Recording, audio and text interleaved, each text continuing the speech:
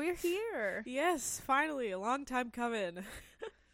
It's I'm still nervous. I'm nervous. It's gonna take a bit. Hello world. Hello. We have our setup here. Everything is ready, and hopefully nothing will go wrong. Yeah. I can continue to record on here for infinitely. The disk space remaining for recording is 375 hours and 56 minutes. So I don't gotta worry about like running out of space on here. But we don't know if these will cut out at any point in time. So if we have random jump cuts in the whole hour and a half long episode that we upload to YouTube, that's why. Mm-hmm. Also, we are prepared. We've got drinks from a new place. We got food earlier. Decided it's probably not the best idea to eat the food on camera, so we ate it. Yeah.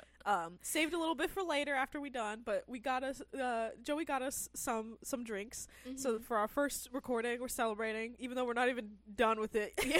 So thank you. I know he's the one that's gonna be editing the videos. So thank you. You like the bestest boyfriend in the world. Mm-hmm. And then I've got my drink of choice. And don't judge me on this world, okay? I don't like Coke. I don't like Coke. I don't like Pepsi. I don't like what's the other one? It's Dr. Pepper? Dr. Pepper. And I don't like any of those. I don't like colas. Yeah. That's what those are all identified as. Root beer is not identified as a cola. It's just root beer. It's when it was first made, I guess it was supposed to be a beer. It was alcoholic, and there was there was something in it that like they don't put it in it anymore. Ooh, you know what I'm talking about. I don't remember. Can't think right now, but it's not in it anymore. I'm gonna think about it in like 45 minutes. This is gonna pop into your head. But no, I like root beer and rum. But not just any rum. I like root beer and coconut rum. Mm-hmm. So that's my drink of choice. And then from the daiquiri place, mine was something mom. It was a Mrs. P. That's what it's called. Ooh. Oh no, that's what you were looking at the first time. Yeah, this is a Mrs. P. It's pina colada, banana, and strawberry, I think. So it doesn't taste like that. Yours is the peach 2.0. And it's peach Bellini and something else. Yeah. So something that and they are caught my interest. Very heavy-handed. Oh, and my drink of choice for tonight is more boring because I'm a basic bitch, and I have just a regular Smirnoff cocktail. It's the red, white, and berry. I know because I don't really care for those ones. It's supposed to be seasonal for the 4th of July, but because we live in Texas, it's seasonal all the time. It's always the 4th of July. So yeah, no, we just got those forever. So if you hear us drinking, if you see us drinking, if you're watching the video on YouTube, this is why. If you hear any, we're still trying to get used to the setup and doing all the things. So, bear with us as we get used to this. These episodes are going to be, hopefully, weekly, every Saturday, 6 p.m. So, if it's Saturday night for you, you got the kids all put down for dinner and they just like watching something on TV, this is for you to watch and listen to while you just big chilling. Get your jammies on, get yourself a drink. It's Saturday night. And for our first Ladies' Night episode, we're going to be doing some true crime because I don't like true crime. And I do. Okay, so I watch, and for anybody that knows her, if you were watching this, you probably do, Bailey Sarian. Ugh. I love her. Love her. The difference between the two of us, it's just so you understand, is I don't hate true crime. I don't like it enough to sit down and listen to every excruciating detail in, so much detail for the hour and a half long episodes she puts out. So I watch her shortened versions on Snapchat or on Facebook when she takes all the little bits out of it and just does her murder, makeup, and mystery stuff. And I look at the tidbits. So I get the story for the most part without like the detail. and you watch the full episodes. I will binge several full episodes at once if I sit down to play a video game, or if I'm like out doing something, cleaning my room, I will watch several episodes in a row, or listen to them at least, because I'm not so interested in the makeup side. That's not really my thing. See, but that's the opposite. I like watching her do her makeup throughout it. So yeah, no, it's I will spend hours just listening to her tell stories. So yeah, those are our sheer opposite sides of the spectrum. Mm-hmm. So for our very first Ladies' Night episode, you've got an entire story that you have compiled and done the research for, went through all of it, and I have absolutely no idea what it is. So I'm gonna either I'm gonna enjoy this because I'm drunk enough, or I'm not, and I'll keep drinking. So general idea. What's it about? This is about, and some of y'all are going to already know this story because it has recently been put out in a documentary on Netflix. Just like the what's his name? Jeffrey Dahmer. Okay. Just like Jeffrey Dahmer has recently been put out in a documentary on Netflix. Ooh. And we are going to be talking about the Night Stalker tonight. Oh, I've never heard of that, so that's scary. Great. I don't like the name. This was in the 60s and 70s and early 80s. Okay. Wait, that is not correct. Oh. Hang on. I'm sorry. This is in the 80s for the most part. Okay. His crime spree was in the 80s. He was born in 1960. Okay, February 28th in El Paso, Texas. Oh, great. You had to get one that's relevant to our situation. I mean, he's I hope he's dead. Don't tell me. Don't spoil it. Okay. Your face kind of Oh, great. Okay. So I'm waiting. Right. I'm listening. I'm here. So, we're going to be talking about the Night Stalker, Ricardo Ramirez, or Richard. He was born, like I said, 1960, February 28th, and was born into a family of 7 and remained to be the youngest of 5 children. Whoa! I was not able to figure out what his mom's name was, but his father's name was Julian. Okay. And he was an alcoholic. Oh, great. We love daddy issues in this house. So, he's an alcoholic, and he tended to become very violent and abusive when he got drunk towards both his wife and his children. Fun times. And around the age of 10 years old, Richard began drinking and smoking weed. At 10? Mm-hmm. Oh my goodness. I didn't even know what weed was at 10, and alcohol scared me up until I was about 16.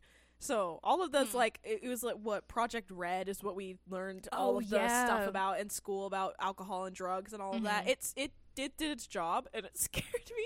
I remember they would show you those things where, like, hair would grow on your tongue if you smoked cigarettes and all that. Oh my gosh. That stuff scared me. And as I got a little bit older, it scared me less, like, because it was more of the, I'm not going to smoke cigarettes because, you know, I have an addictive personality. And so that was the whole and still to this day, that's the reason that I don't do it. But obviously I got over my thing with alcohol because here we are. Not that big of a deal. It's, you know, it's all about pacing yourself, and it's different for everybody, obviously, because half the time I can drink something that you can't. Yeah. so yeah, no, 10, that's crazy. So, around the age of 12,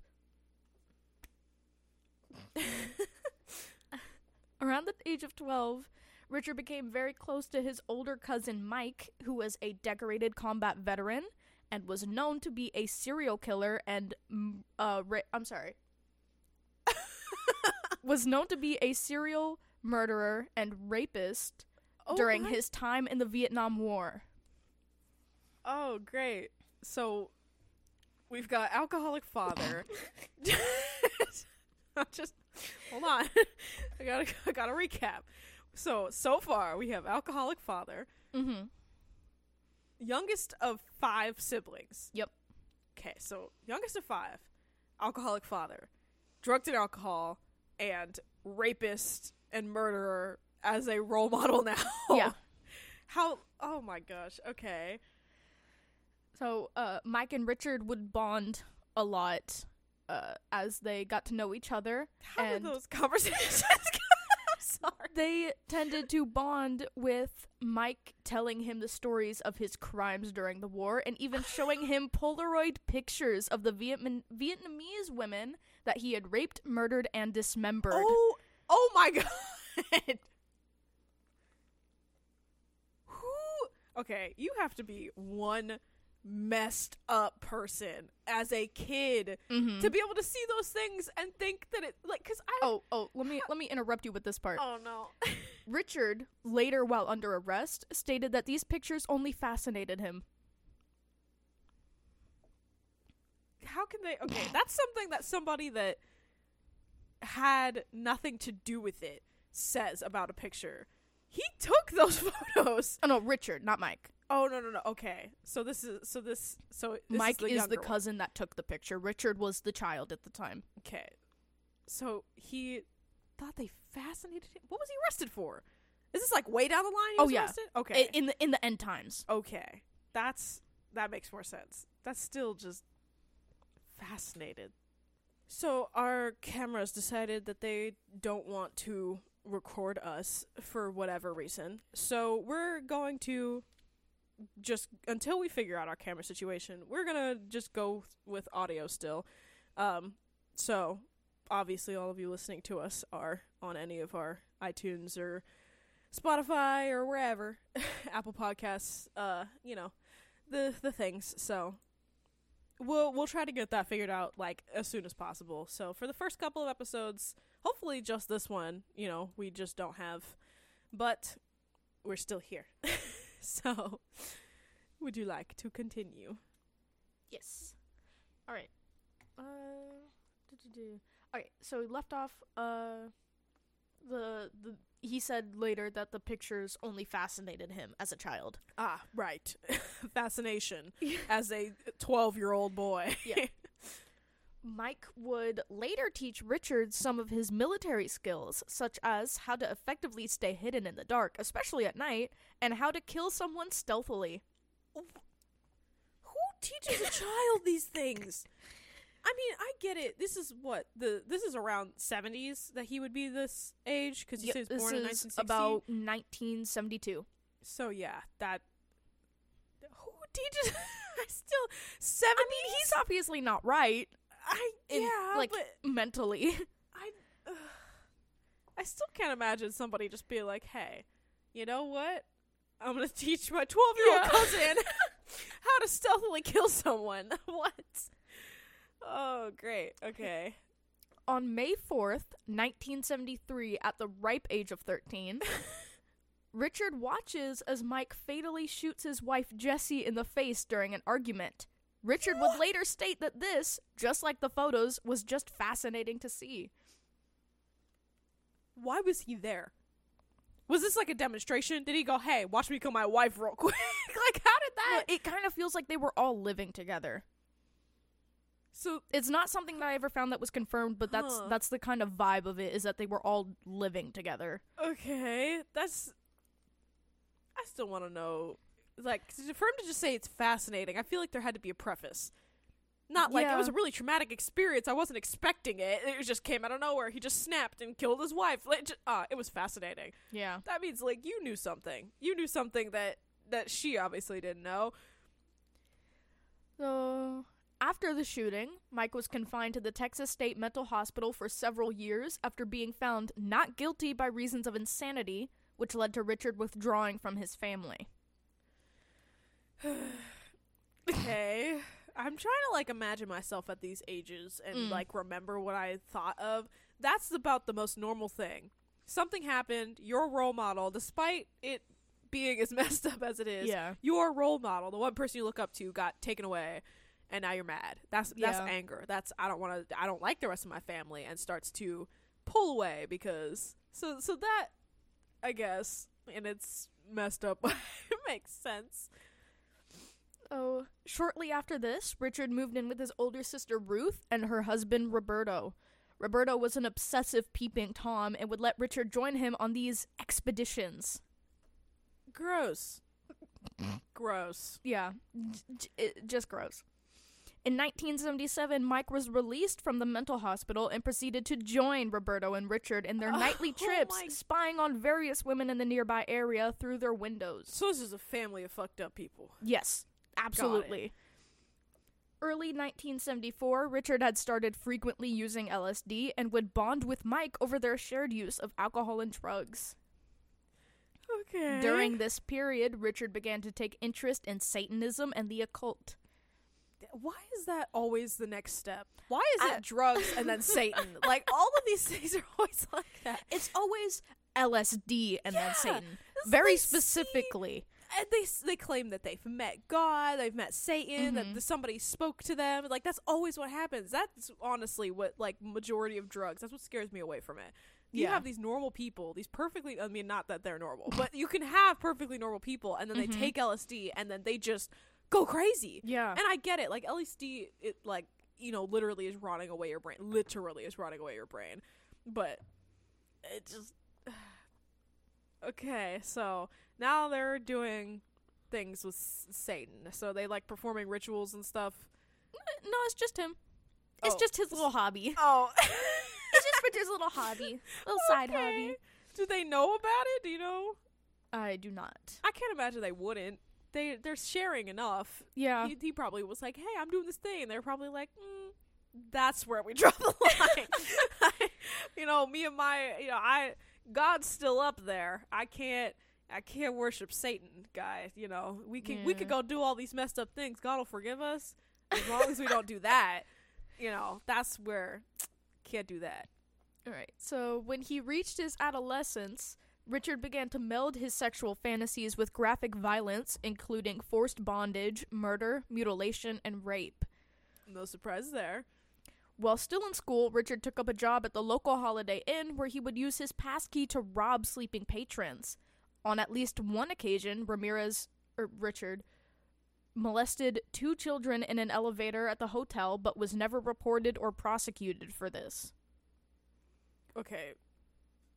Are they using the word children because they were minors, because he's still a minor?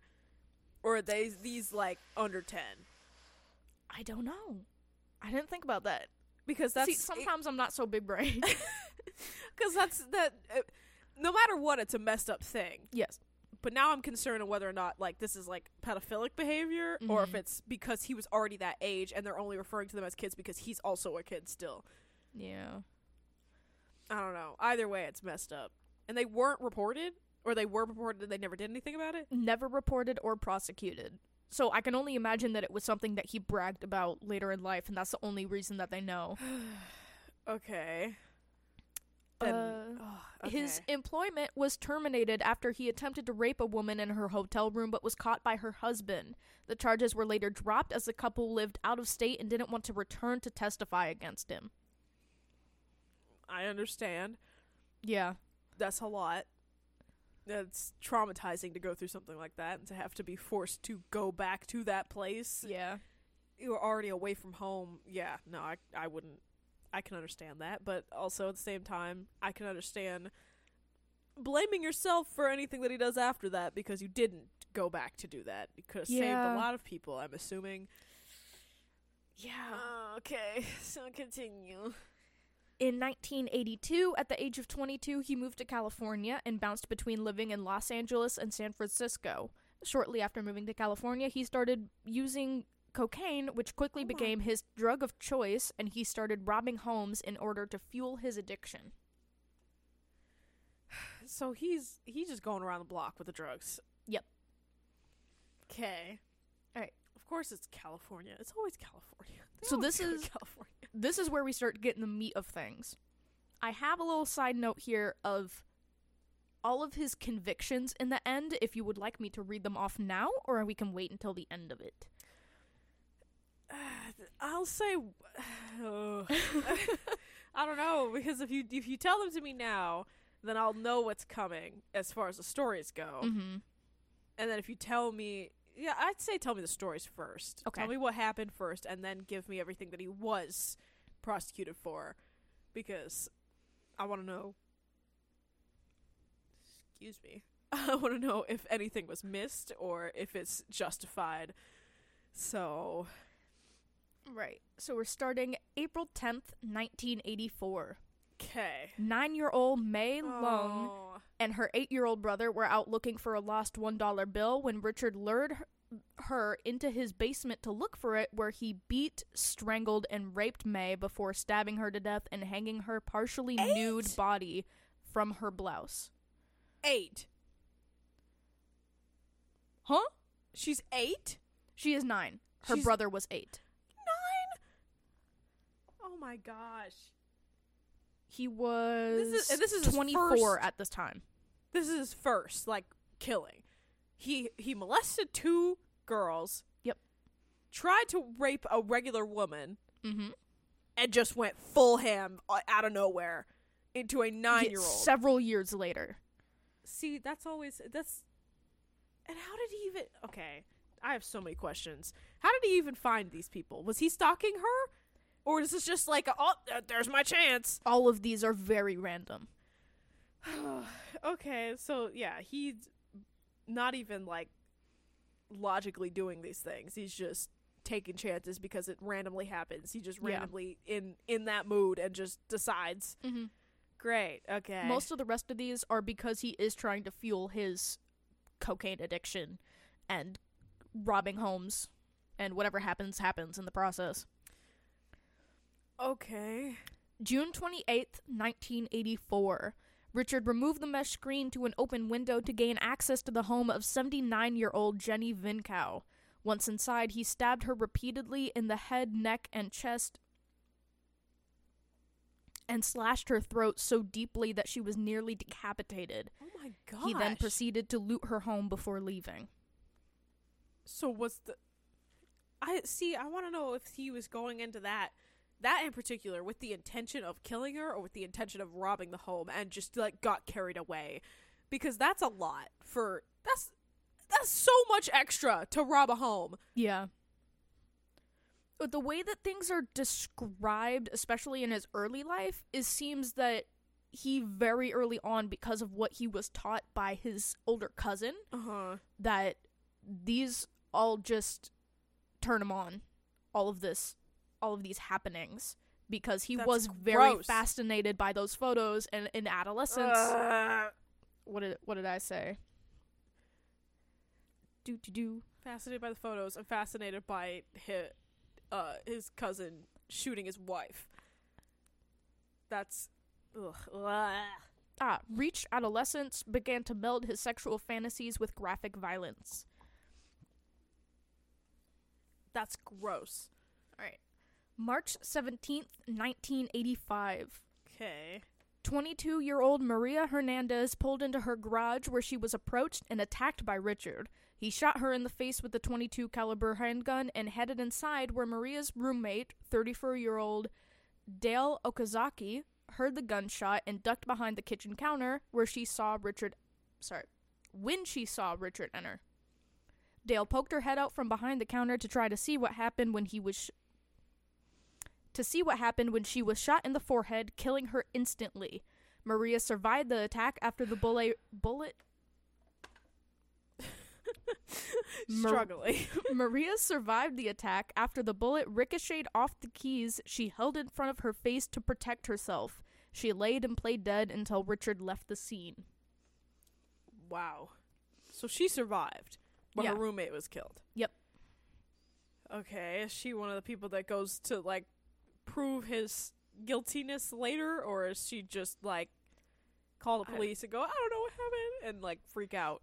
Yeah, because this is very early on in his crime spree.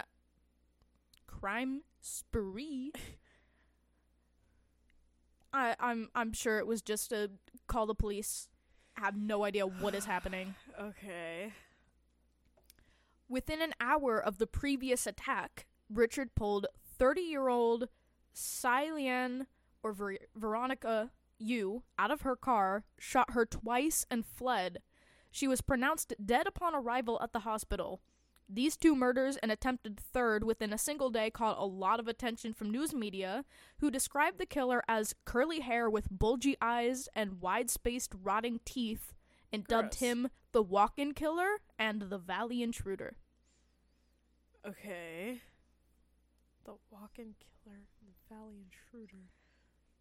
I feel like the Valley Intruder is a weird name, considering, I mean, being from California, the Valley was Sacramento area. Mm-hmm. So. Whatever. Yeah, that's weird, but, you know. March 27th, 1985.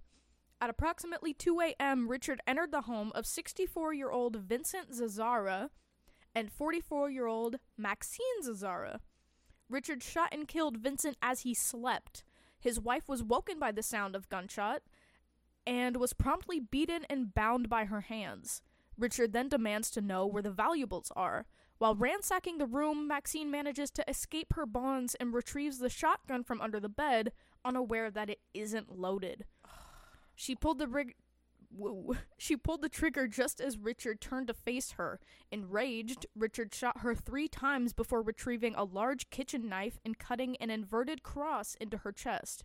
He then removed her eyes with the same knife and placed them into a jewelry box. He attempted to have sex with her body, but was so shaken up by his near-death experience that he couldn't achieve an erection. My bad.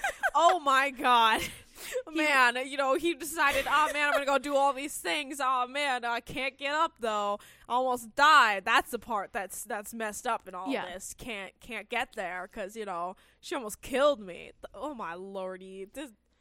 I don't like this. He left the house with the jewelry box, which he kept in his apartment until his arrest. There were just eyeballs in his apartment.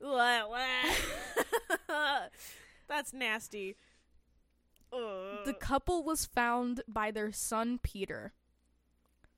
Richard left footprints from his Avia brand sneakers in their flower bed and bullets that police had matched to previous attacks and officially determined that a serial killer was at large.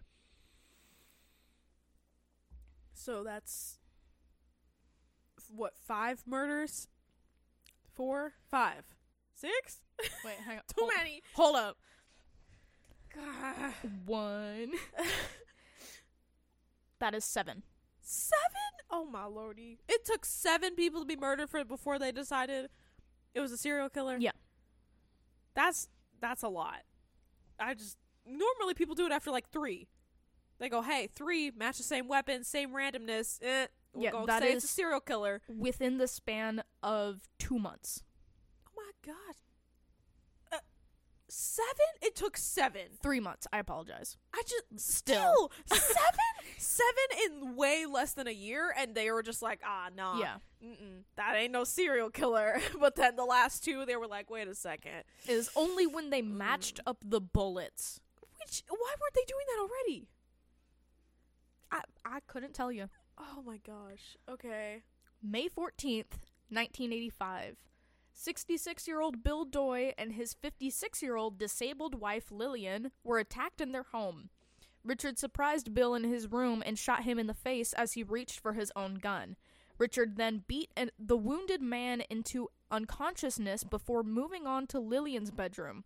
Lillian was bound with thumb cuffs and raped after ransacking their home for valuables.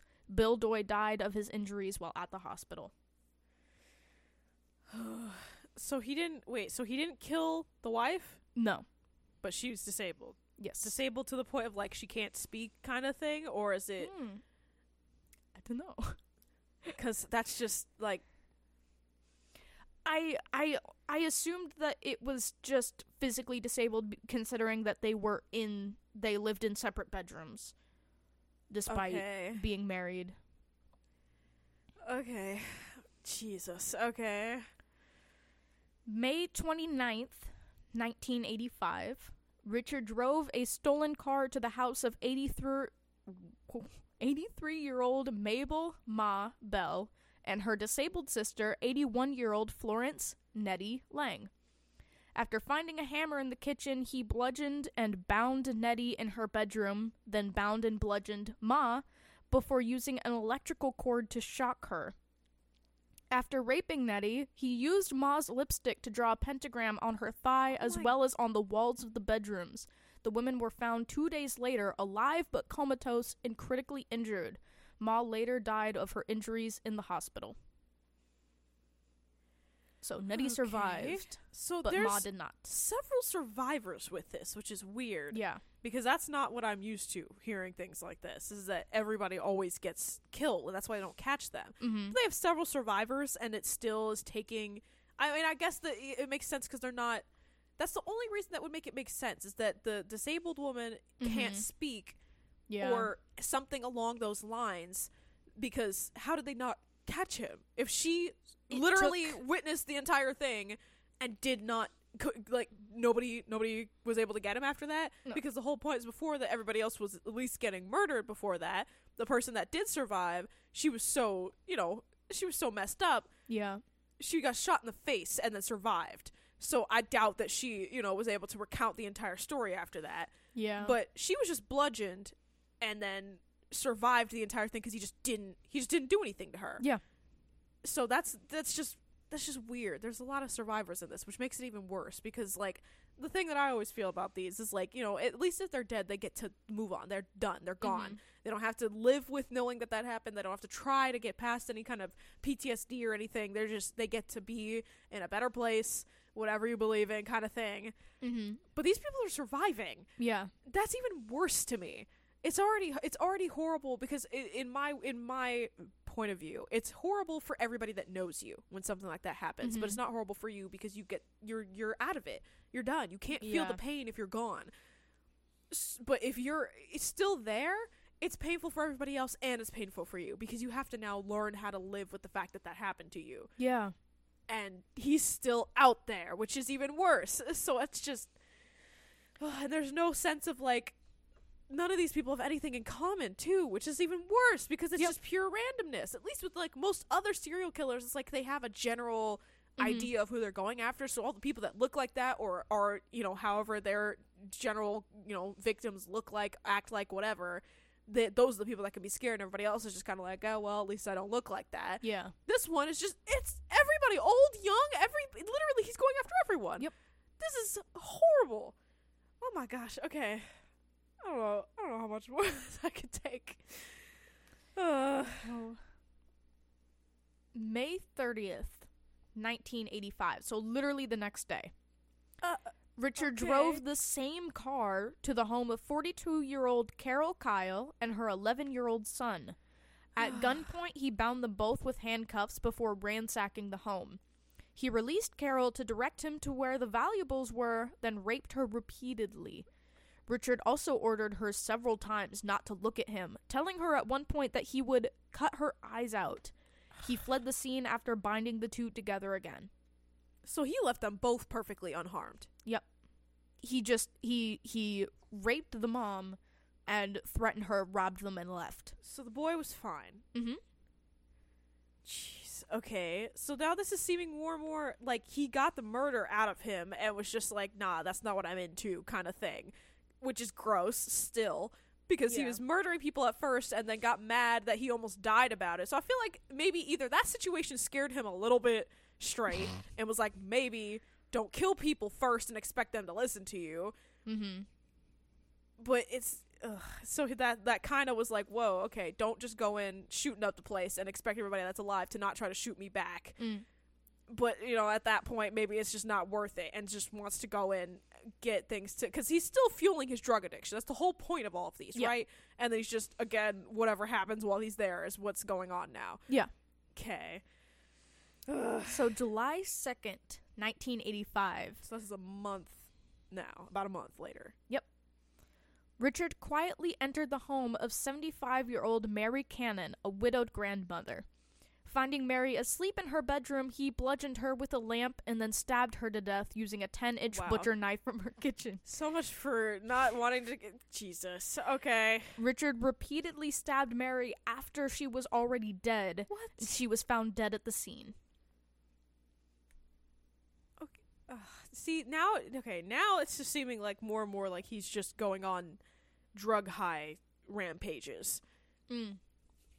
Because that's the only thing that would make it make some level of sense. Because it's old and young alike. Sometimes he lets them go, sometimes he doesn't. Yeah. And he's not, because he's already not right in the head, but he's still coherent enough that he's gotten away with it this many times. And it doesn't seem like these are just random attacks on people. It seems like he has to be at least monitoring these people at least for a day. To go, okay, this is, only a mother and son that can't do anything. Yeah. Old couples, old people, disabled people that can't do anything. So he has to have some level of I won't get caught if I go after this person versus the rich family over here that's got, 7 different kids and, their uncles live with them and everything. Like, he's not going after as randomly as it could be. Yeah. He's clearly going after people that he thinks can't fight back or won't fight back, and that is sometimes killing them. So that's the high. Sometimes killing them because he's not there, and sometimes letting him go because he more is there than he isn't. That's what it sounds like. Again, I'm sure that you're going to read the next one. I'm going to read July 5th, 1985. Richard... 3 days later? 2 days later? 3 days. 3 days? Oh my gosh. Okay. Richard broke into a home where he found 16-year-old Whitney Bennett asleep in her bed. After bludgeoning her to... I'm sorry. I was going to say to death. After bludgeoning her with a tire iron, he searched the kitchen in vain for a knife. With no luck, he then tried to strangle the girl with a phone cord. He stated that he was startled to see sparks emanate from the cord, and when the victim began to breathe, he fled the house believing that Jesus Christ had intervened and saved her. Whitney survived the beating and attempted strangulation, although 478 stitches were required to close the laceration in her scalp. Wow. Okay. Was she just, like, home alone? Yeah. Just vibing. Okay. July 7th, 1985. Wow. Okay.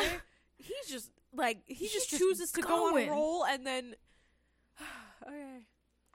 Richard burglarized the home of 60-year-old Joyce Nelson. Finding Joyce asleep on the couch, he beat her to death by stomping on her face repeatedly. Oh my gosh. A shoe print from an avian sneaker was left imprinted on her face. After cruising around, he chose the home of 63-year-old Sophie Dickman, who he held at gunpoint, attempted to rape her, and stole her jewelry. So twice in one day. Yep. When she swore to him that he had taken everything of value, he told her to, quote, swear on Satan. Okay, so he's gone. Like, he may have been there at some point, but he's gone. These are not... His drug abuse has rotted his brain, because that's not. Ugh. Okay. Yeah. Oh. July 20th, 1985. Took a little bit of a break. Richard purchased a machete before driving a stolen Toyota to the home of 66-year-old Leela Needing and her 68-year-old husband, Maxon. Richard burst into the sleeping couple's room and hacked them with the machete, then killed them with shots to the head. He further mutilated their bodies with the machete before robbing the home of valuables and fleeing. I'm sorry. How in the hell did he get his hands on a machete? That's what would convince me to think that he's still there.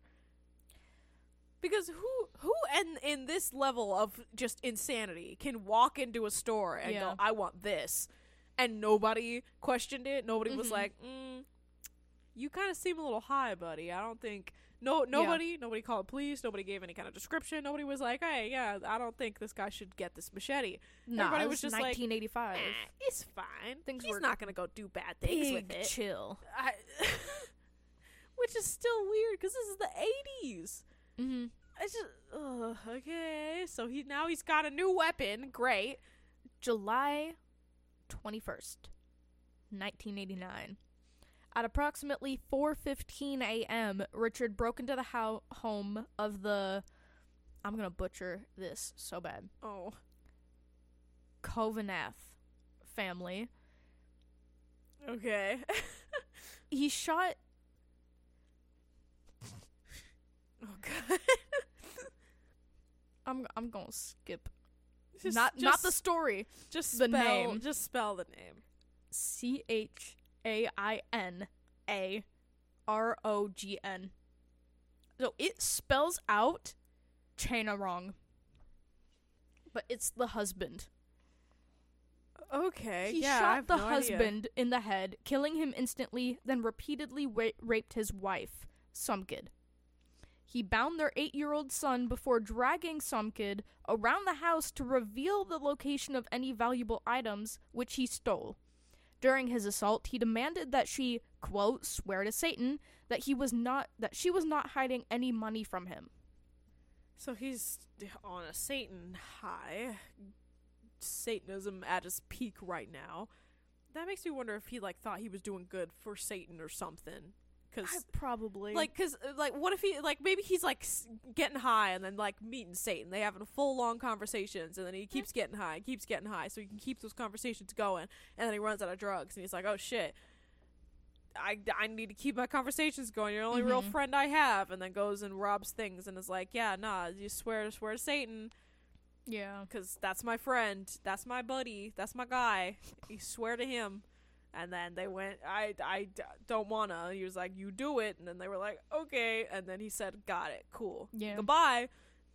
And then gets more drugs and goes, hey, buddy, I did some more killing for you. What is... It's that's...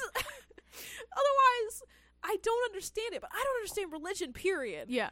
So it's weird to me to think that somebody is sitting here going, I worship this thing, this person that I believe in, and I'm doing these things for this person that I believe in, it's just weird. So, with the enhancement of drugs, it makes it make a little bit more sense because it's oh, well, then they think that they're seeing this person. Yeah.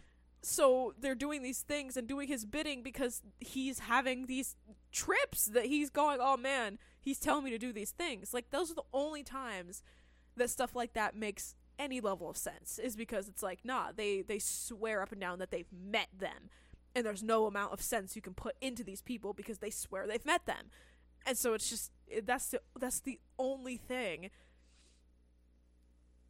that makes it okay, so this is why he's doing it, because that's always what I think is why, for the drugs, but why does he want these drugs so bad? Yeah. Instead of going out and doing normal things like a normal person to get, money for the drugs, he's doing this instead. So it's just, yeah. And how is he learning about more about Satanism? Because this is the 80s. It's not like there's an internet to just hop on and go, hey, let's learn about Satanism. How is he learning about this? How is he knowing what he's supposed to do? It's chill. Don't even worry about it. It's weird. August 6th, 1985. Okay. Richard crept into the bedroom of Chris and Virginia Peterson. He startled Virginia and shot her in the face with a semi-automatic handgun. He then shot Chris in the neck and attempted to flee. Chris fought back while avoiding being hit by 2 more shots during the struggle before Richard managed to escape. Both Chris and Virginia survived their injuries. Okay, so more survivors. And none of these people are able to tell the police anything? How are we going on 5 months now? He's attacked so many people that have survived. This is crazy. Okay, August 8th, 1985. Yet again, 2 days later. Richard drove yet another stolen car to the home of 27-year-old Sakina Abawath and her 31-year-old husband, Elias. Sometime after 2:30 a.m., he entered the home and went to the master bedroom, shooting Elias and killing him. He handcuffed and beat Sakina while forcing her to reveal the location of the family's jewelry. He proceeded to brutally rape her and demanded that she swear on Satan that she would not scream during his assaults. When their 3-year-old son entered the room, Richard tied the boy up, then continued to rape Sakina. After Richard left the home, Sakina untied her son and sent him to the neighbor's house for help. What? She was, at this point, so fucked up. She had to send her 3-year-old son to go get help from the neighbors. Oh my god. Okay, and again, nothing? Oh my gosh. This is ridiculous how long this is going on. Obviously, it is ridiculous how long it's going on, but something is happening. At this point in time, Richard had been following the news and left Los Angeles to head to San Francisco. So there would be less heat on him. So they were posting things, about these crimes happening. Yeah. But in general, didn't really have any idea, somehow, on where he was, who he was. He was stealing cars. How is that not their first lead? Had no idea who he was or where he was or anything like that. Just knew that there was a serial killer. He's stealing cars. That's like the easiest way to catch him. He's stealing cars. This is making me mad now. How is he getting away with this for so long? And then he just flees to San Francisco. Mm-hmm. So now he's in San Francisco. Great. Yep. More concentrations of people everywhere. Just cities. So August 18th, Richard entered the home of 66-year-old Peter. Let's stop at this birthday. Oh. I was waiting. You were going over the May dates, and I was like, okay, not my birthday. We good. That August 18th is Tabitha's birthday. Great. So Tabby's birthday, Richard entered the home of 66-year-old Peter Pan and his 62-year-old wife, Barbara. Wait, this guy's name is Peter Pan? Oh, yeah. That's mean. Yeah. That really is sorry. I sidetracked. You said that, my brain was like, wait, hold on. When do we start talking about Disney?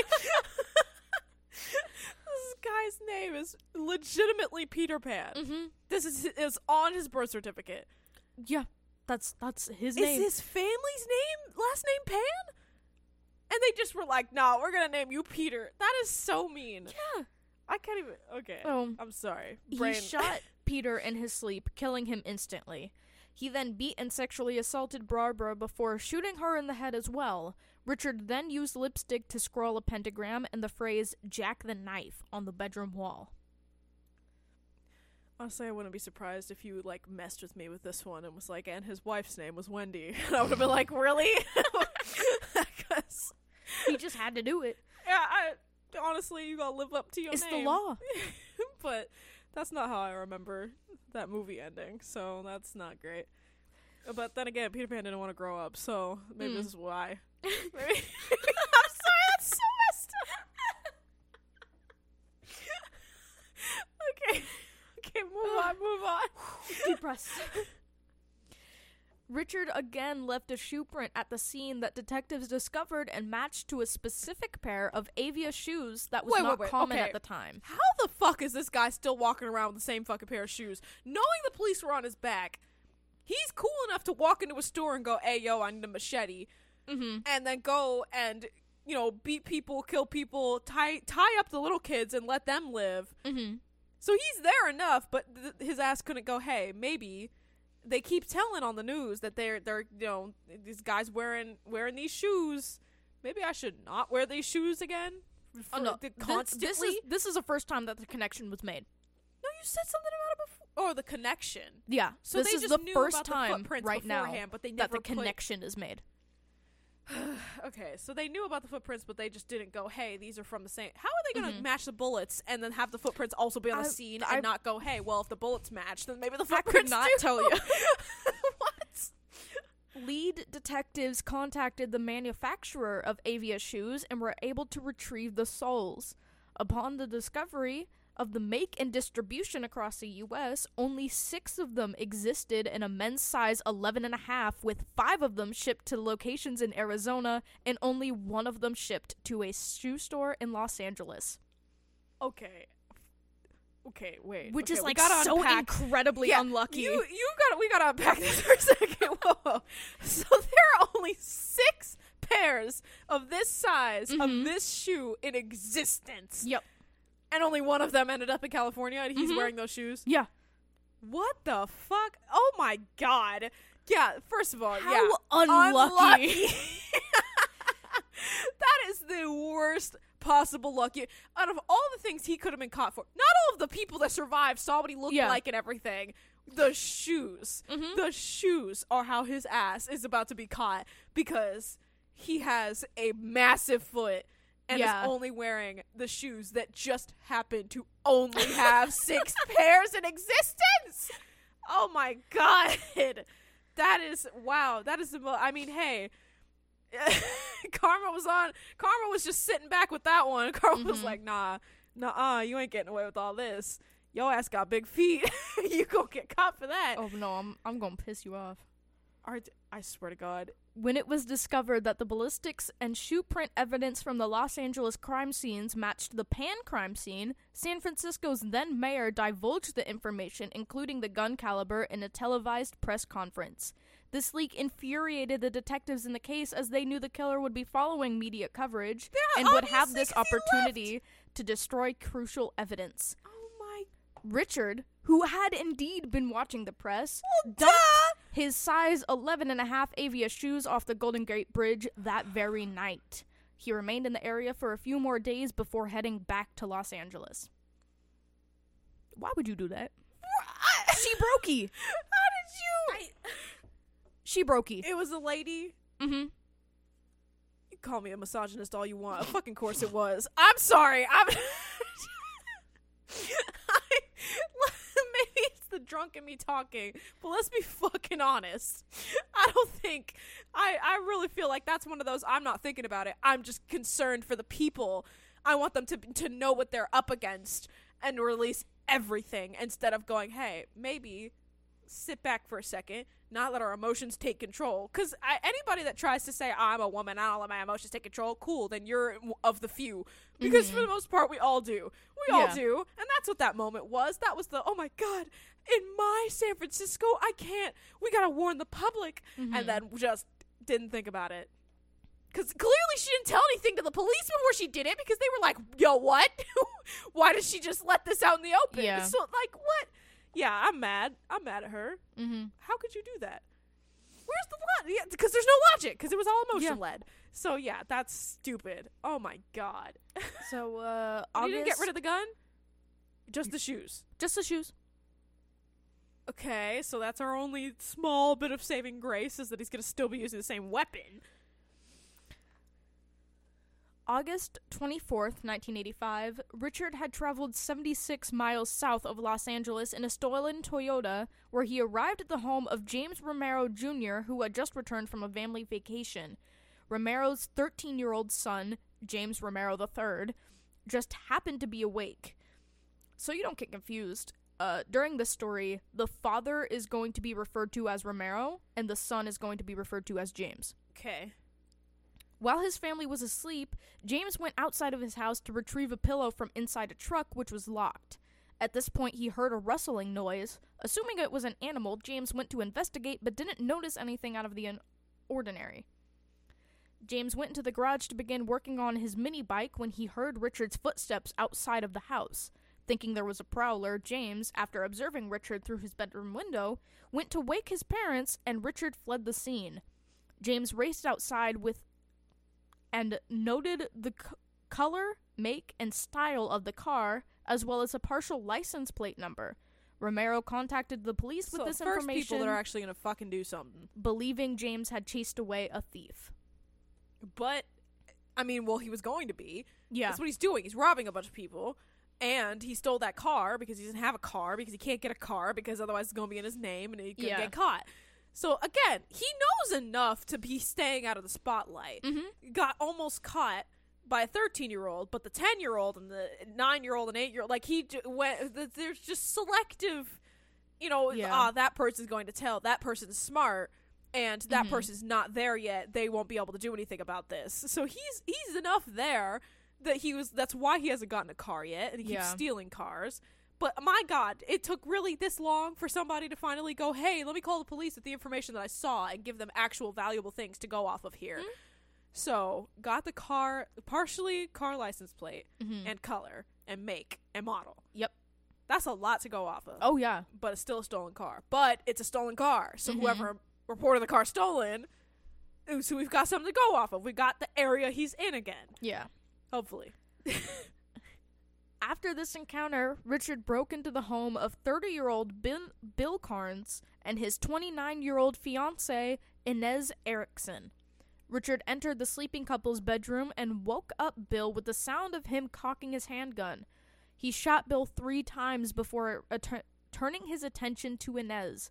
Richard told her that he was the Night Stalker and forced her to swear she loved Satan as he beat her with his fists.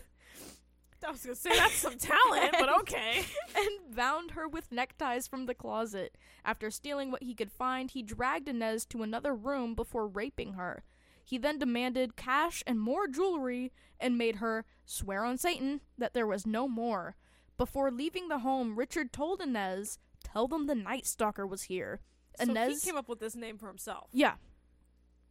Inez untied herself and went to a neighbor's house for help. Surgeons removed 2 of the 3 bullets from Bill's head, and he survived his injuries. With a bullet still inside him? Yeah, one still there. 2 got removed. 1 is still there, and he's at least alive. It didn't mention whether or not he was fucked up. Yeah, but he's still alive. He's alive? That's crazy. He got shot 3 times. Right? I was just gonna say 3 in the head and survived. Wow. That's determination right there. That is pure determination keeping him alive. Inez gave a detailed description of the assailant to investigators, and police obtained a cast of Richard's footprint from the Romero house. Oh, my lordy, again? What does he do? Where is he walking? He's leaving all these footprints everywhere. I don't think of that as something that's so easy to obtain. Yeah. It rains a lot here, too, and I still don't think that somebody could just obtain a fucking footprint. Anyways, okay. So 11.5 size of a footprint that they were like, wait a second. The stolen Toyota was found abandoned on August 28th, and police obtained a single fingerprint from the rearview mirror despite Richard's efforts to wipe the car clean. A single fingerprint. Oh, it gets better. The print was positively matched to Richard, who was described as a 25-year-old drifter from Texas with a long list of arrests for traffic and drug violations. Oh, you fucked yourself over. We didn't talk about that. I didn't know he was already arrested for things. Oh, yeah. That's not... That's even more frustrating. How the fuck did they not catch him then? That's not the main part of the story. Those are side quests. He finished all the side quests before he went after the main story. Okay, got it. Richard's print being identified was described as a near miracle, as the system used to identify him was recently installed, and the system only had record of fingerprints from criminals born after January 1st, 1960, only a month before Richard was born. Wow. That's a little bit of a miracle there. On August 29th, 1985, law enforcement officials released a mugshot of Richard from a 1984 arrest on the media and gave the Night Stalker a face. At the police conference, it was announced, "We know who you are now, and soon everyone else will. There will be no place you can hide." So now they're ready to confront him through the media. Mm-hmm. Okay. Well, yeah, they got him. They know who he is. Yeah, officially have a name and a face out in the open. Everybody knows. Okay. August 30th, 1985.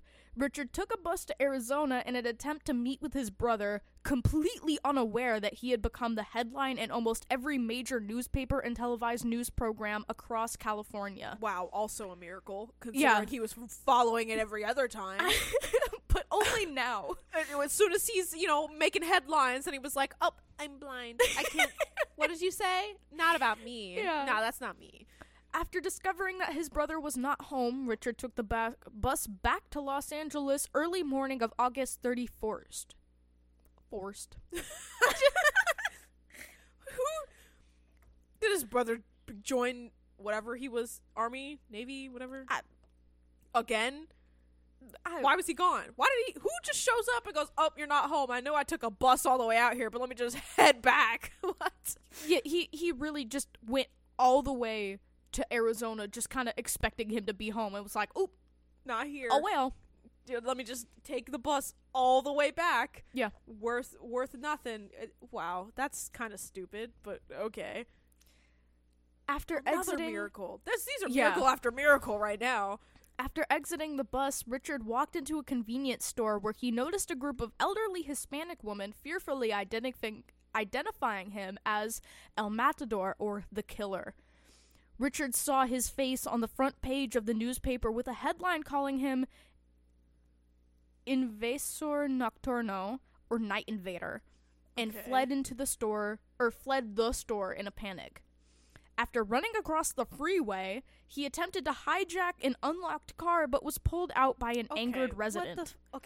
Bro saw his face on the newspaper and thought, let me run across a freeway? Now he's being stupid. Yeah. He just freaked the fuck out. This all screams. Everything that's coming here all screams he was high.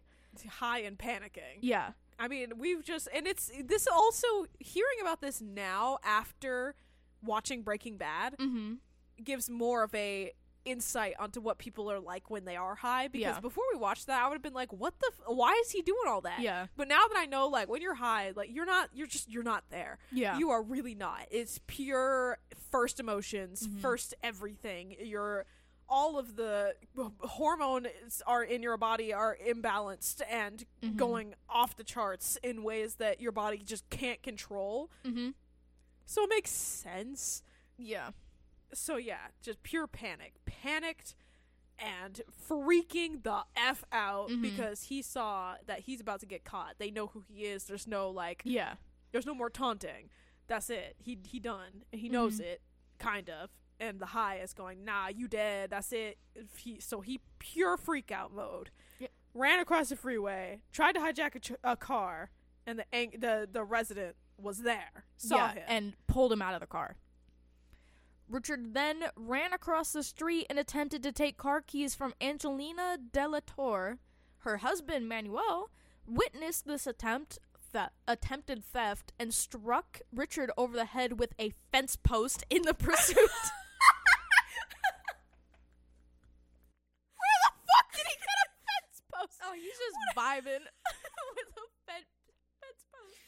And also had the strength to smack him over the head with it. Fence post hard enough. Yeah. Oh my lordy. What the I'm sorry. Who's just walking around with a fence post? Are they like, is this like a residence? Is he like in the middle of building a fence? How big is a fence post? Are we talking picket fence? Because then I'm like, okay, you know what? Maybe he out front, he building the picket fence, wife was about to go. The first thing I picture when I think of a fence post is the, like, 8-foot ones. Because we just finished building a fence. Yeah. So it's the only ones in my head right now. 6 to 8 feet long. And man's just picked it up, whapped him before he could get out of the way. Yeah. The only thing that makes that feasible in my world is if it's like a picket fence post, because then it's like 3 feet. Yeah. Because then I'm like, okay, I could pick that up and whale it around without like the wind slowing it down. But it's funnier. It's funnier to imagine some big burly dude see it going, hey, that's my wife, and just ripping a fence post out of the ground. Sheer strength. And just whopping him. Give him a good old wallop. Knocking him out. Oh, I lost my place. Okay, I'm sorry. Okay. I'm sorry. Continue. I got it. A group of over 10 angry residents formed and chased Richard down the street. The group forced and held Richard down. He's still running after that? Oh, yeah, he's still going. Yeah, he's definitely high. He didn't feel that pain. The group forced and held Richard down and relentlessly beat him. Around 8 a.m., police were called over disturbance in the area with indications of a fight. Police quickly arrived at the scene and found Richard severely beaten and unarmed and took him into custody. Good. That's all I can say about that. the populace fought back and they got him. Mm-hmm. Should have been worse. He should have been dead. They should have beat him to death. I'm gonna be real honest. That's Yeah. He got fucking lucky that they didn't, because man, especially with what it was, the way that everything was described is that he took the bus back to Los Angeles and ended up in a small Hispanic neighborhood. And his ass didn't die? Yeah. Yeah, he's fucking lucky. This really is just like, this is just a string of miracles. Yeah. Ass left another fucking footprint. Mm-hmm. Went to go to his brother's house. Brother not there. Or cousin's house. Brother? Brother's house. Brother not there. Just said, nah, let me just go back. Face out in the open everywhere. People talking about him. He realizes it's him. Freaking out. Run across the freeway. Person that owns that car just happens to see him doing that. Pulls him out. Freaks out again. Runs to go take keys. Husband standing there. Has a fence post for some reason. Wallops him with a fence post. More people see it happen and go, nah, I got your back, brother. And they all chase him down and beat the fuck out of him. Don't kill him so he could get arrested. That's so many miracles. The only thing that I could possibly think is that, like, the reason that he didn't die and was only left severely beaten is that police sirens were heard and everyone went, oh, and dipped. Yeah, that's probably. And just left him passed the fuck out in the middle of the street. I'm gonna be honest, yeah, that's probably exactly what happened. Because that's the only way you get a bunch of angry Hispanics off of somebody that just tried to forcibly take something, any force towards somebody's wife. There is no world that you are coming out alive from that unless the police are starting to show up. So that makes sense. Oh, now he is in custody. July 22nd, 1988. So it's been a couple of years now. Okay. We time jumped from August 30th, 1985 to July 22nd, 1988. Okay, so it's been 3 years. Jury selection began. When Richard appeared in court for the first time, he raised his hand in the air, which had a pentagon drawn on it, and yelled, "Hail Satan." So bitch is caught, and his ass is still trying He's to pull still the same being card. cocky. Yeah. That would just make me angry. In August 3rd, 1988, the Los Angeles Times reported that some jail employees overheard Richard planning to shoot the prosecutor with a gun, which Richard intended to have smuggled into the courtroom. Consequently, a metal detector was installed outside and intensive searches were conducted on people entering. Now he's just being stupid. Yeah. August 14th, 1988. The trial was interrupted when one of the jurors did not arrive at the courtroom. Later that day, she was found shot dead in her apartment. The jury was terrified, wondering if Richard had somehow arranged for this to happen from inside prison and whether or not he could do the same to any of the other jurors. However, it was determined that Richard was not responsible for her death, as she was shot by her boyfriend, who later killed himself with the same weapon in a hotel. The alternate juror was too frightened to return to her home. So, even though he didn't do it, that's horrifying. Again, unlucky. Wow. See, that's the only thing. That would be like, he could use that as see, Satan's got my back. Somebody died, and it wasn't my fault. That is a horrendous coincidence. Yeah. September 20th, 1989. Richard was convicted of all 43 charges. 13 counts of murder, 5 attempted murders, 11 sexual assaults, and 14 burglaries. Good. So everything he did. Everything Besides that the ones he that was weren't reported in the very, very beginning. No, every single thing that he was charged for, he was convicted for. Awesome. Okay, so he got... So what did that end up amounting to? November 7th. I almost said 17th. November 7th. 1989, Richard was sentenced to death in California's gas chamber. He stated to reporters after the death sentences, "Big deal. Death always went with the territory. See you in Disneyland." What? I couldn't. That is so tell random. What the did he have like something with Disney? What the fuck does that have to do with anything? I could not tell you. Bro is just crazy. Withdrawal symptoms. Still after that long. I mean, he was doing drugs since he was 10. So I mean, there you go. Yeah. That's some crazy withdrawal probably, because that's going on 3 years. He was arrested, and 3 years later was when this started. So it's been three and a half years since he hasn't gotten his hands on a drug.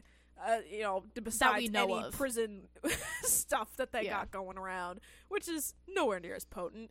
So, yeah, that's he probably at that point just straight up losing his mind. So then, that just about wraps up the story. I have a couple side notes. Okay. I have, just up to you, really. I have, appeals, mental health, and eventual death. Sure, I'll listen to all of it. So, on August 7th, 2006, Richard's first round of appeals ended unsuccessfully when the California Supreme Court upheld his convictions and death sentence. Good. On September 7th, 2006, the California Supreme Court denied his request for a rehearing. Richard had pending appeals. What the fuck? He wanted a rehearing? Why do you think anything was going to be fucking different? It would have been different if, like, he wasn't convicted of all of them at the end. And he would have been like, nah, see, you guys didn't have your story straight. And he, like, would have had something to work. Every single thing. Yeah. He got everything that everybody was like, nah, he did this. And then he got charged for it. And then his ass was still like, nah. Let's try again. I want to hear all that part 2. Like, what? What the fuck? Richard had pending appeals until the time of his death. Wow. Psychiatrist Michael Stone describes Richard as a made psychopath as opposed to a born psychopath. He says that Richard's schizoid personality disorder contributed to his indifference to the suffering of his victims and his untreatability. Stone also stated that Richard was knocked unconscious and almost died on multiple occasions before he was the age of 6 years old, and as a result later developed temporal lobe epilepsy, aggressivity, and hypersexuality. That makes sense. His dad was personally, single-handedly responsible for a serial killer being made. Yeah. Because had he not done all of that to him before the age of 6, which for anybody that doesn't know, 0 through 5 are the most developmental years of your entire life. So if you get fucked up in 0 to 5, then you fucked up for life. You can't get past that. Yeah. And he was physically fucked up, not just mentally. Like, this isn't like he's getting traumatized by things. He's physically getting fucked up. Yeah. So there are actual parts of his brain that just straight up didn't work. And then got exposed to things. And then when in his second developmental phase, when he starts to change hormonally, and then body latched onto things, that was like, that's what I choose. Yeah. And it was just too late. It was too late because he was fucked up before he even had a chance to figure shit out. Wow. See, those are the only things that, like, that's really where, like, the hard things come in, because it's like certain ones, like, they develop after the fact, and people just have a horrendous sense of world, and there's nothing that happened beforehand to give them that, and those are the ones that I'm like, nah, you have no sympathy. These ones are hard. Yeah. Because he didn't have a choice. He didn't even have the ability to grow up as a normal person because his dad fucked him up. Yeah.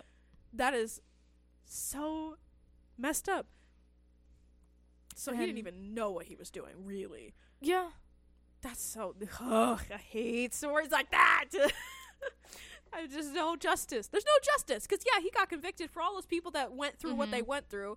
Yeah, they got to have that peace. But at the end of the day, they would have never had to go through that if his dad wasn't a fucked up person. Yeah. That's what I hate. Dad never had to have any consequences. That's it. He got off scotch-free. And that's fucked up. That's what makes me angry. Yeah. Ugh. Okay. Ramirez died of complications secondary to B-cell lymphoma at Maine General Hospital on June 7th, 2013. Oh my lordy. He was alive. He was alive after we were alive. I don't like that. he had also been affected by chronic substance abuse and chronic hepatitis C viral infection. I wonder why. So he got the death sentence when he was convicted, but it never went through at all. Because it's California. Yeah. California, and it was going on that long. After we were alive, that was when the death sentence really started getting a whole lot of flack in California, and everybody was like, no, the people too. They still had a whole 11 years before the year 2000 to do something about it and just didn't. Yeah. And then he still lived another 13 years after that. Jeez. Yeah, no, so that's after fucked he up. was given the death sentence, he lived 24 more years. Yeah, no, see, that's also angering, because he deserved to fucking die after all that. Absolutely. So, that's all I got. Jesus. That's, I still can't get over the fucking fence post, though. I've never, that's, okay. So, did you have a good time? No. I really didn't either. You gotta choose more. I mean, for this episode in particular, we had a lot less preparation. We really want to just get this in the works, get stuff out there, because this is gonna be a regular thing. Hopefully, we can stay on top of everything. We have full plans to make this a weekly thing. Mm-hmm. Not the true crime, please. No. I need more time. Yeah, you need more time so you can actually storytell and not fact read, which is the only thing is that I want us to get more into storytelling. Yeah. For all different kinds of things. Storytelling is fun. I don't know how much of the storytelling I will do just because I can't tell stories without going off on tangents. So maybe I don't know. We'll see. If I find something I'm into enough, then I'll be able to tell it. Yeah. But if I don't, then I'm just gonna be fluffing up things that I don't care about. Yeah. But I want to talk about a lot of things. I want this to become a regular thing. It'll be fun. So that we don't end on such horrendous stuff. I wanted to tell you. Ooh. So we had you remember the issue with the finding the dishes on the top of the fridge. Oh yeah. So when that was being dealt with, you went outside to go deal with the red. And so first got asked what if I wanted to deal with it or if Joey wanted to deal with it, and I was like, and he was like gonna speak, and I was gonna speak at the same time, and it was like, oh, sorry, go ahead. And I was like, so why are there dishes, dirty dishes, on top of the fridge? And silence, of course. Wow. And then I thought it was funny because it's one of those, like, if Anna didn't say anything, I really want to know if Lily would have owned up to it. Because it was Lily. Because Anna was like, it was Lily. I saw her do it, blah, blah, blah, blah, blah. And, you know, Anna told it her way, where she goes on. And then Lily was like, no words. And he was like, why? And she was like, I was trying to get them, like, out of the way, or some like that. Pause. I have several questions. I did too. Out of the way of what? How was out of the way of what? How was the kitchen so incredibly packed full of dishes? Our massive kitchen, by the way. Right? That you couldn't put like 7 dishes onto the counter behind you? Also, how long ago did this happen that Anna witnessed it with her own 2 eyes and never said anything? Right? That's For what? That's the thing that I have. Like, that's my question. It's like, Tabby had nothing to do with it. Tabby didn't know what happened. Tabby was like, what? Like, there's dishes up there? Right?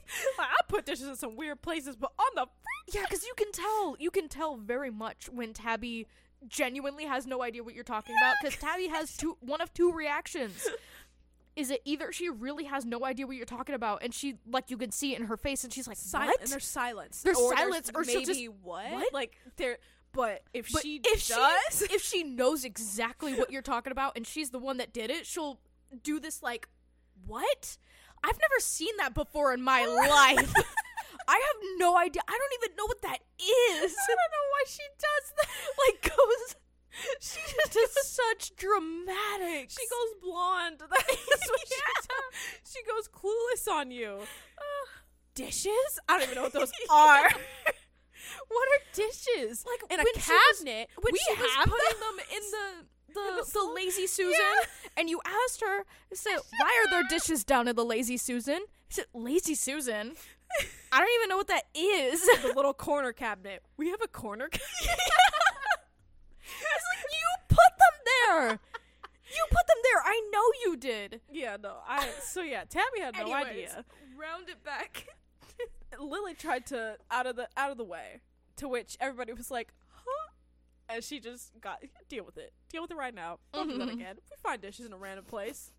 And Joey had to clarify, because, if he didn't say it, then, we can't get him in trouble for it. No dishes, at any point in time, for any reason, belong on top of the refrigerator. Yeah. That's not where dishes go. It's never been where dishes go. Didn't like it in the old house when people would randomly do it there. Don't like it here.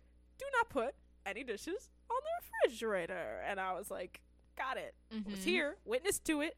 Y'all can't say you didn't get told, because that would have been the next thing. Well, I didn't know we weren't allowed to put dishes on top. Really? So yeah, there was that. I'm trying to think if there's like anything else that like happened that I didn't tell you yet, because I tell you things like right off the bat. I'm so bad about that. Well, I would like to bring back up something that I wrote down in my phone. Oh gosh. Oh, you wrote it down so you can remember? Oh no, I already told you about this, but I thought it was so absolutely hilarious that I still needed to read it to you guys, you lovely people. Oh, I know it. I wrote down in my notes app on my phone at 2:44 in the morning under the title Podcast Random Topic. And I'm reading this exactly how I wrote it. If you don't understand me, that's my own fault. That's not your fault. Had a dream about getting Nistolic gifts from Damali. And one was like a lemon ice cream that I wheat tea full send into and spit back out, and you tried it and spit it out.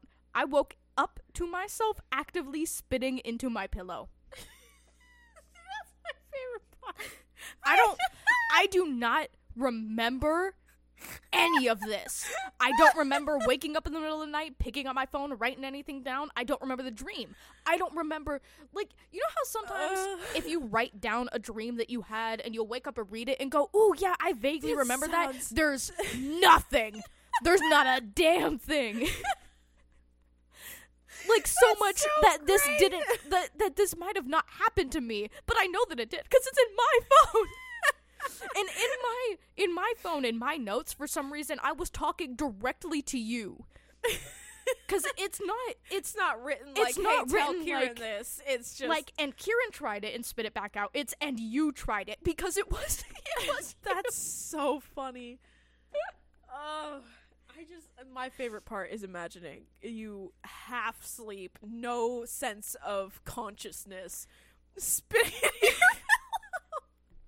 and then wiping it off and picking up my phone to write it down. That's gross. Let me put it in my phone.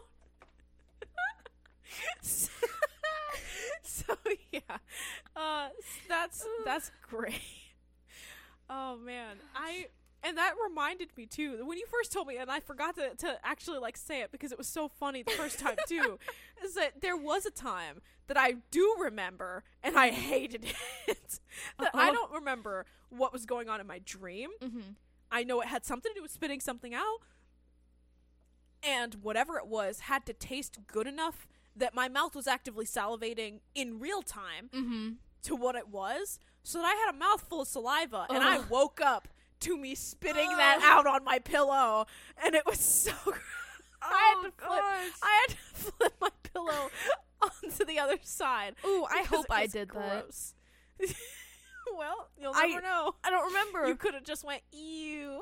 And then just went back to sleep, or I flipped you it picked over. your phone up first. Oh, yeah. Typed I'm some sorry. shit out, and then went, okay, I'm satisfied with that. Didn't reread it. Didn't go over it. The only thing that fully, like, convinced me, because it was one of those things I feel like that I slightly remembered the second I woke up and then just dissipated after a couple minutes.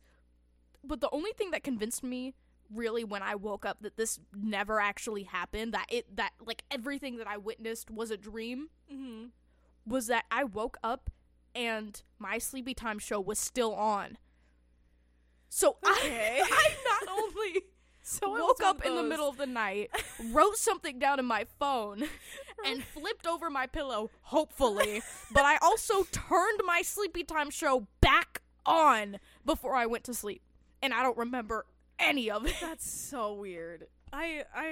Yeah, that's really weird. Typically, things like that happen, and I just, like, pass back out. Yeah, because I was going to say, the amount of times that I wake up in the middle of the night, and because it really depends on when in the middle of the night. Because if I put something on, like, early, before I start even getting tired, then obviously it's going to shut off earlier, because I fall asleep to YouTube videos. Yeah. And so YouTube goes, are you still watching? And then I sleep. The answer is no. And then it just shuts off, and my Apple TV goes into the screensaver mode.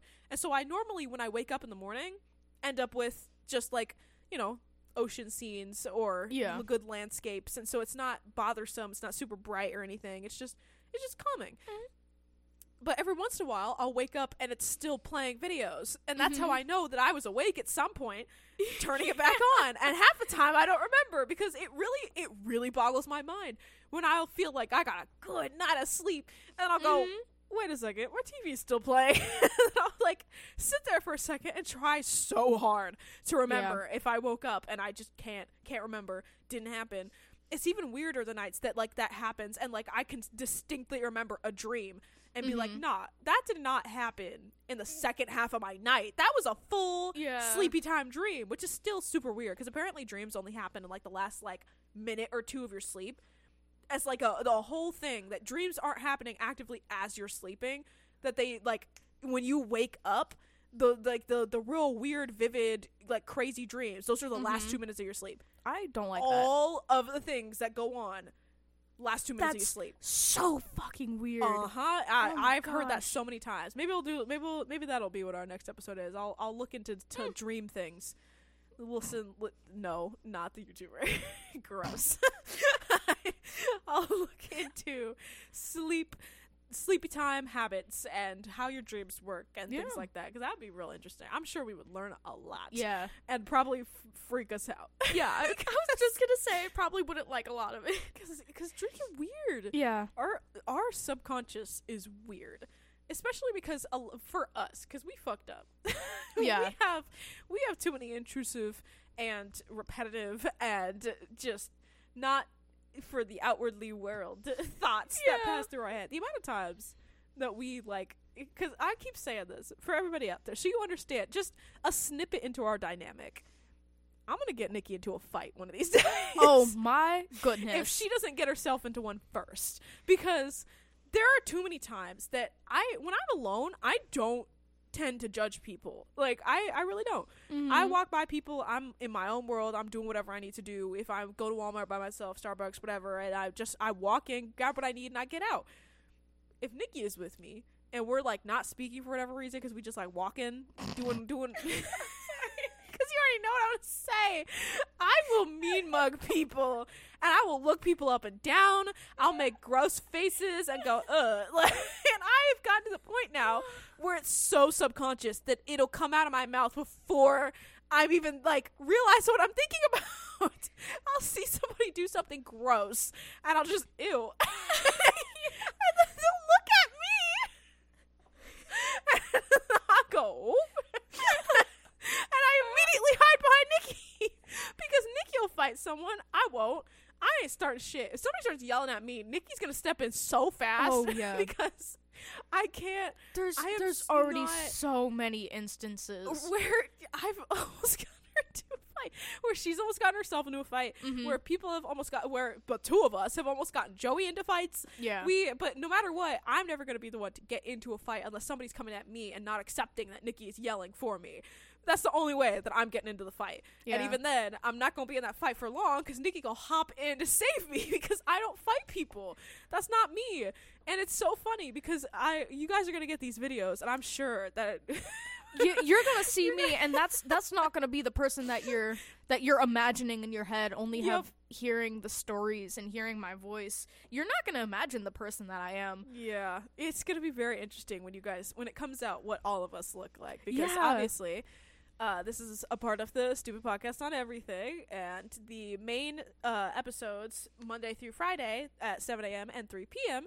are with me and Joey. And he, by the time you are listening to this, we'll have the website live, so you'll be seeing what we look like, and then you'll hear this, and you'll go, whoa, that's not what either you're gonna see that first, and already imagine what Nikki sounds like, and go, wait, that's Nikki, or you're going to be hearing this, and go, wow, now I need to know what she looks like, and you're gonna hop onto that website to see her picture, and go, whoa, that's what Nikki looks like. Either way. And then afterwards, you'll, like, with that picture in mind, and then you'll go, okay, that makes sense. Mm-hmm. But without knowing one or the other, it's gonna throw you off for a bit, and then you'll get used to it. Because, we've got a dynamic that I'm sure that a lot of people will find interesting. And honestly, even if like 5 people just become like good friends listening to it, and that's it, I don't care, because the point is that these will be fun. These are fun podcasts. So these are for, just goofing off, drinking. And how are you doing? Where are your drinks at? Your drink levels? Ooh, I haven't been sipping on my drink of choice, only the daiquiri, and it is almost gone. I am the opposite. My drink of choice is now about 3/4 of the way gone, and my daiquiri is maybe still a quarter. It's right So, here. wow, yeah. I got like maybe an inch left in the bottom of my cup. So we've been going pretty hard. So with that, thank you guys so much for listening into Ladies Night from the Stupid Podcast on Everything. I've been Kiki, And I've been Nikki. and we'll hopefully listen you'll hopefully. I won't listen. You'll listen to us again next Saturday. We'll come up with an intro at some point. I know we didn't really introduce this episode just because we have not thought of anything. And as you saw, or didn't see, the point is that you didn't see, we don't have cameras set up because they decided to go, no, you don't get to record halfway through it. So we're going to try to figure that out, hopefully before next Saturday. Knowing us and our bad habits, it probably won't. Yeah. But the problem is that we already said we were going to have cameras going for the entire week of episodes for the regular show, so maybe it's already solved. I don't know. You know by this point. By the time you're listening to this, you'll either have seen that we've had videos for the rest of our episodes or we haven't. So, Thank you for tuning in, and bye! Bye!